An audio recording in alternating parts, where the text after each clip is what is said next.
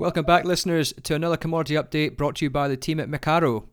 This is myself, Andrew Whitelaw, and I'll be joined with Olivia Agar. This week we won't be covering off on livestock, we'll just be covering off on grains and wool. Normally Robert Herman would be covering off on wool, but he is off doing some charity aid work over in Uganda. He's actually out there helping building pig shelters, which might be quite handy for them considering the way the pig prices are going at the moment. So we have got Olivia stepping up to the plate to give us an update on the wool market, which has, somebody famously said it can only go one way, and that is up. And at the moment, it seems to be going quite the opposite. So she's going to fill us in on what is happening there. But first of all, I'll cover off on grains. Really interesting week in the grains market. It just goes to show that government departments can throw us a couple of surprises and, I guess a spanner in the works. We had the USDA report out on Monday. There was a lot of analysts out there expecting this was going to be the ignition for a big rise in prices, and it caught a lot of people by surprise because, everyone was expecting, corn yields to be down, corn acreage to be down, and basically a bit of a bloodbath when it came to corn. Quite the opposite. The USDA came out and, larger supplies.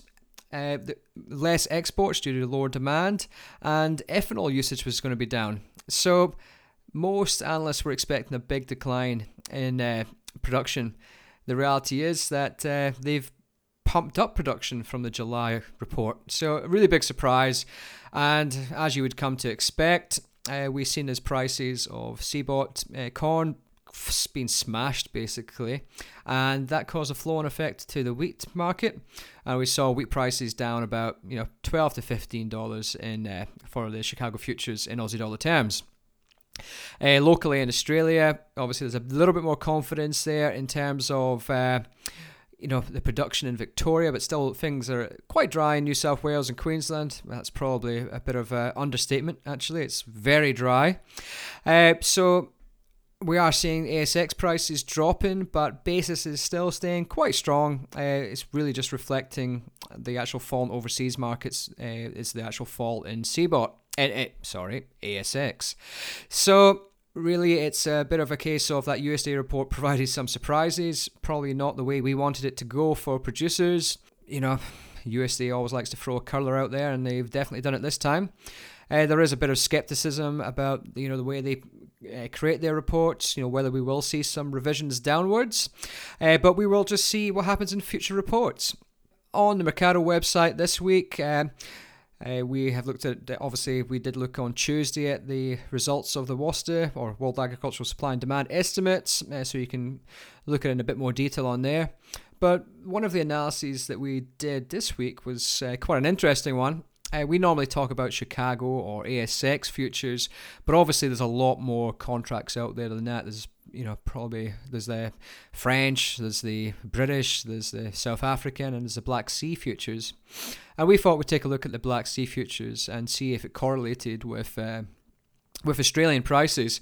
And we looked at this a year ago, and there was a reasonably strong correlation.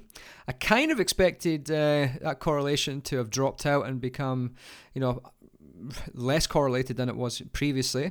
But interestingly enough, the correlation has actually increased, which is really surprising considering the fact that our prices and our marketplaces have actually been priced at a very big premium to the rest of the world. But in reality, those Black Sea futures correlate pretty strongly with Australian prices. So it's really interesting that, and really surprising to me. I was expecting to be writing a report saying quite the opposite, but we all get surprises, and that's sometimes a good thing. I probably would be definitely taking a bit of caution if I was using that for my hedging purposes, but if it continues in this sort of manner, it will be an appropriate method of hedging for Australian wheat prices. That's all from me on grains. I'm going to pass you off to Olivia. She will cover off on wool, and she's got some interesting stuff to say. Thanks, Andrew. It's not often that the wool market takes centre stage over livestock, but it well and truly has this week. So for this week of sale, we've seen one of the largest corrections in a short period of time that the wool market's ever seen. By the end of the day on Wednesday, the Eastern Market Indicator had dropped 112 cents. And speaking to some brokers, there was some really good buying activity at the end of the day on Wednesday. So there was a bit of hope that the market might pick up and take a turnaround on Thursday, but that just didn't eventuate, and there was another drop in the EMI by 52 cents.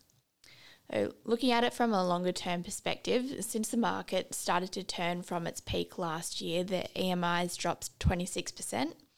So in percentage terms, it hasn't been the biggest correction that we've ever seen. The previous correction was back in 2011-2012 period, where the market fell 33% in just over a year. And before that, the largest correction was back in 2003, and it took till the end of 2005, where the price dropped 47%, or 569 cents over that 2-year period.